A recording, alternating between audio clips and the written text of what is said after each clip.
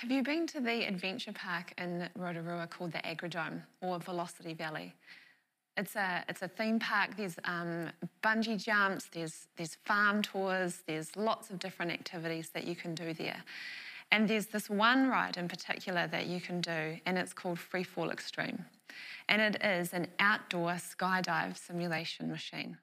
In fact, it is a DC-3 V16 1,000 horsepower jet-propelled outdoor skydive simulation machine.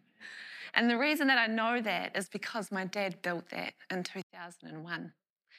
And see, at the time that it was built, it was actually New Zealand's first, actually even the Southern Hemisphere's first ever outdoor skydive simulation machine or vertical wind tunnel, because most of them are built for the indoors.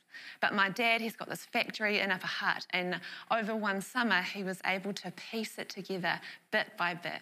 And he spent hundreds of hours putting this thing together and creating it literally from the ground up. And the day came when he'd finished building it, and we put it on the back of a truck. We took it up to Rotorua. We got the thing all set up, and we got it all connected in. And we got this man who was, he had a specially adapted flying suit, and so that he could fly on the wind tunnel.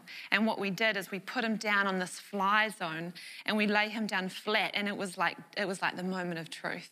And we said, okay, everybody ready, turn the thing on. And we turned the thing on. And nothing happened, except a whole lot of smoke and a whole lot of noise.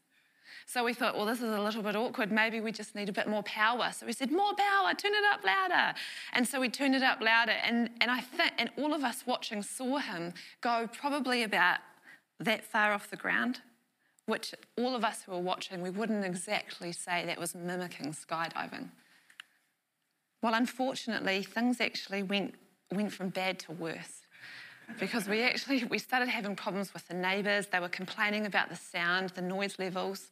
I mean, who doesn't love a DC-3 propeller in their background all day, every day? The council, they became really difficult to work with. And essentially, this thing that my dad had built needed an entirely new restructure. It needed to be built again from the ground up because it needed to be quietened down, but it also needed to retain its power in order to fly somebody. And so it was back to the drawing board. My dad spent hundreds more hours thinking through this whole thing. How's he going to fix this problem that he's got?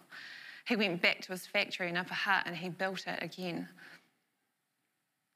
And it was it became actually a really stressful time for our family because we had to remortgage our house. Anyone who could loan us money did loan us money. It was really stressful. But finally the day came and my dad had cracked it, and we got the guy back again. We got him in a specially adapted flying suit. We got him to lie on the mat and we said, turn it on. And we turned it on and nothing happened. You know, I'll never forget the look on my dad's face as he sees all of his hopes and his dreams of business success, his debt coming to the forefront of his mind, his efforts of creating something interesting and fun and unique come up to zero. And you know, when I think back to that story, two questions come to my mind. The first is, what is my response when things don't go the way that I had hoped that they would go? And who or what is worth putting my hope in? You see, I know that my story is not unique. My story is not extra special. We can all share stories that we have got of life, of stories that we have of life not going the way that we hoped that it would go. We could spend even just the next half an hour sharing stories of the last couple of years, of family milestones that we've missed out on, of births, of marriages, of funerals that we have not been a part of because of the COVID restrictions. But even just COVID aside, we could all share stories of just the general trajectory of our life or the narrative of our life not going the way that we had hoped that it would go. See, if hope is an expectation or a desire for something good in the future, then often the shadow side of that, the downside of that, the reality of that is unmet expectations. And unmet expectations, it can manifest itself in many different ways. It can lead to to disappointment, can lead to confusion, it can eventually lead to despair. And what we do when we have these unmet expectations is we don't want to feel that feeling of disappointment. We don't want to feel that feeling of lack. We don't want to feel that feeling of being not enough. And so sometimes we reach for these external behaviours. We reach for our short temper, or we reach for our full-blown anger, or we reach for our comfort behaviours, or we reach for our addictions in order to not feel that feeling, in order to quiet down that voice in the back of our mind that if I had just worked harder, if I had just had a different idea, if I had just prayed enough, then maybe I would not have this sense of feeling like I'm lacking and this sense of disappointment. See, but sometimes disappointment, it can be an emotional signal from our body telling us that our hope is in the wrong thing or in the wrong person. And if you had to really think about it, where would you say your hope actually lies?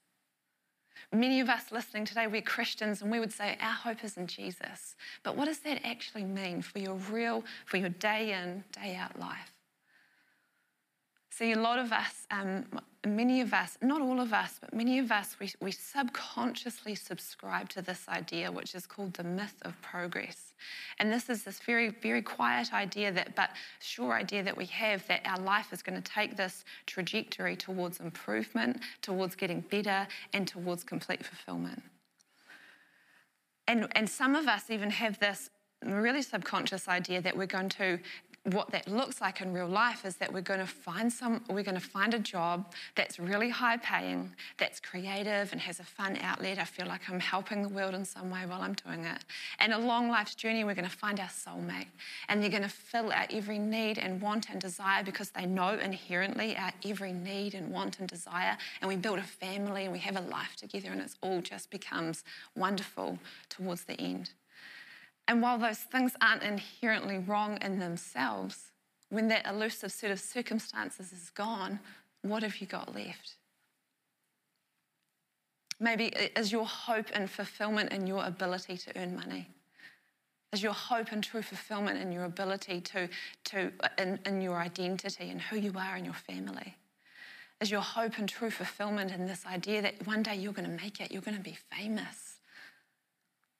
Maybe is your hope and true fulfillment in this pursuit of pleasure, and one day you're going to reach the state of absolute comfort. See, but what if we changed our definition of hope to a confident expectation in coming good based on the person and promises of God?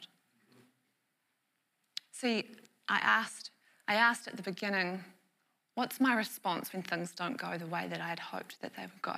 And who or what is worth putting our hope in?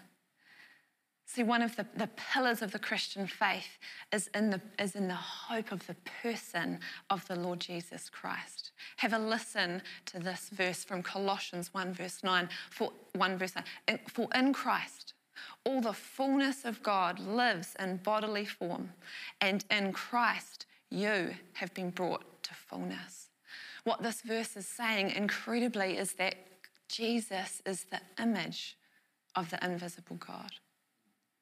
That the invisible Father, with all the glory and the deity and the majesty and the power, belongs in the person, in the body of Jesus Christ, in a visible form, with facial hair, with a heartbeat, with calf muscles. And we know that through the Bible, we know that God loves humanity enough that he would send his son as a baby to grow into a man. And when we read the rest of the New Testament, we know that because of his death, because of his resurrection, we too, believers in Jesus, have been brought to fullness.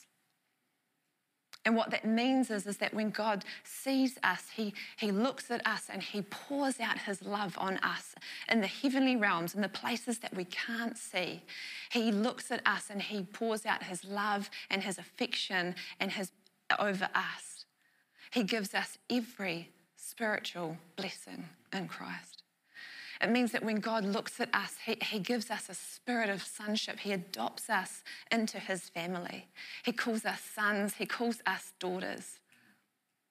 He sets us free from our sin. He makes us pure. He makes us holy, which means set apart in his sight.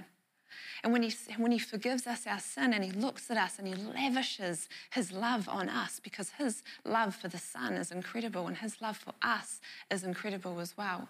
It means that when he sets us free from those thoughts that we have in the back of our head that we just need to work harder, we need to pray more, we need to be more in order to be enough. Because in Christ, you are enough. In Christ, you have received fullness. You know, there's another verse that really brightens this concept for us. It's found in Colossians 3, verse 3, and it says, "For your life is hidden with Christ in God." Sometimes I like to imagine it like this. My life is hidden with Christ in God.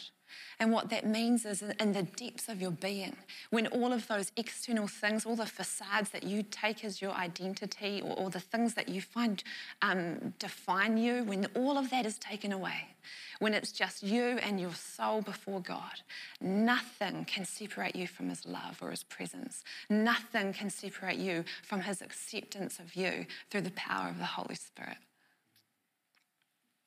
You know, one of the core messages of Christian hope that we think about, particularly at Christmas time, in the person of Jesus, is one of his names.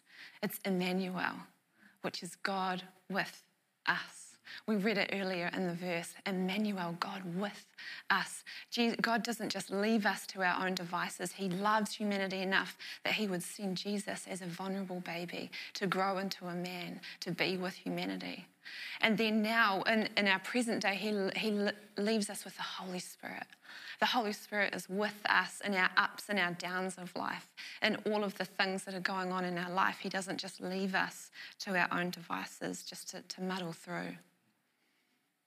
But I was saying before that hope is a confident expectation of coming good based in the person and the promises of God.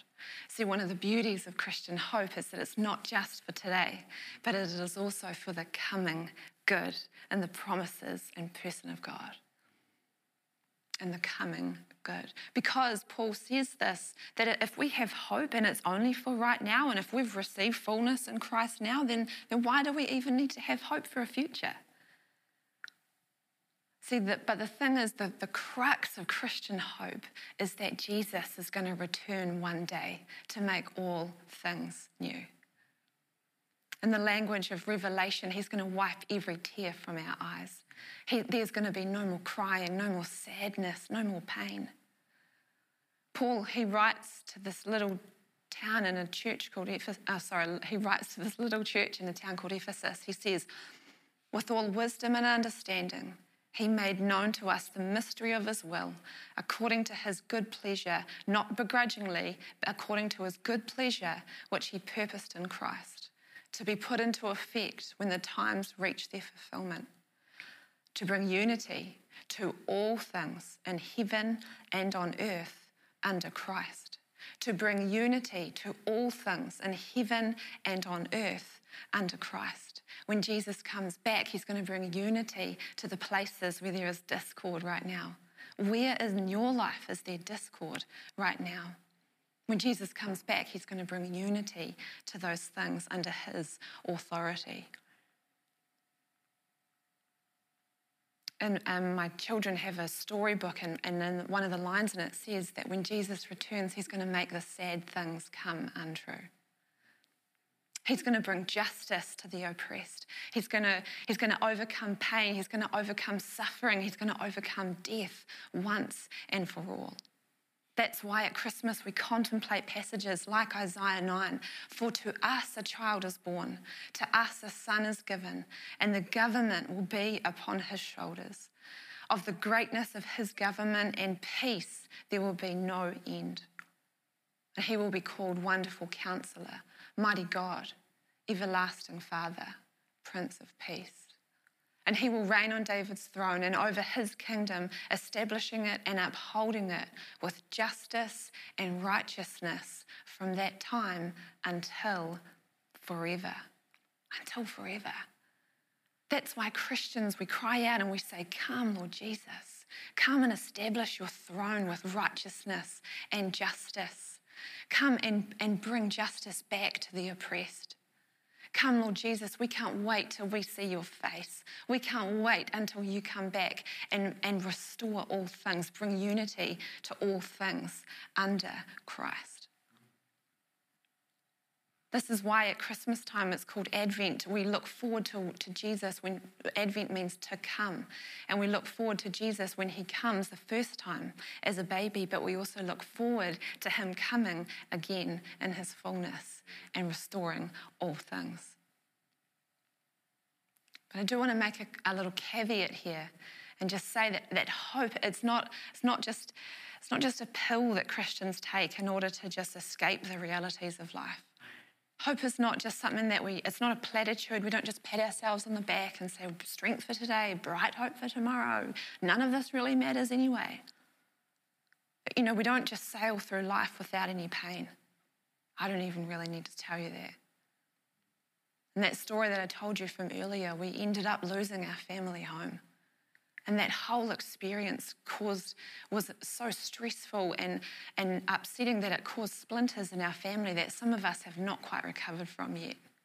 And yet I distinctly remember at the time of that whole ordeal going on that I could lay my head on the pillow at night and say, whom have I in heaven but you? And earth has nothing I desire besides you. God, my flesh, my heart may fail, but God, you are the strength of my heart. You are my portion forever. You are my inheritance forever. I have this really strong sense that business success or money or making a name for ourselves, none of that was not the pinnacle of life. That was not the be-all and end-all of life.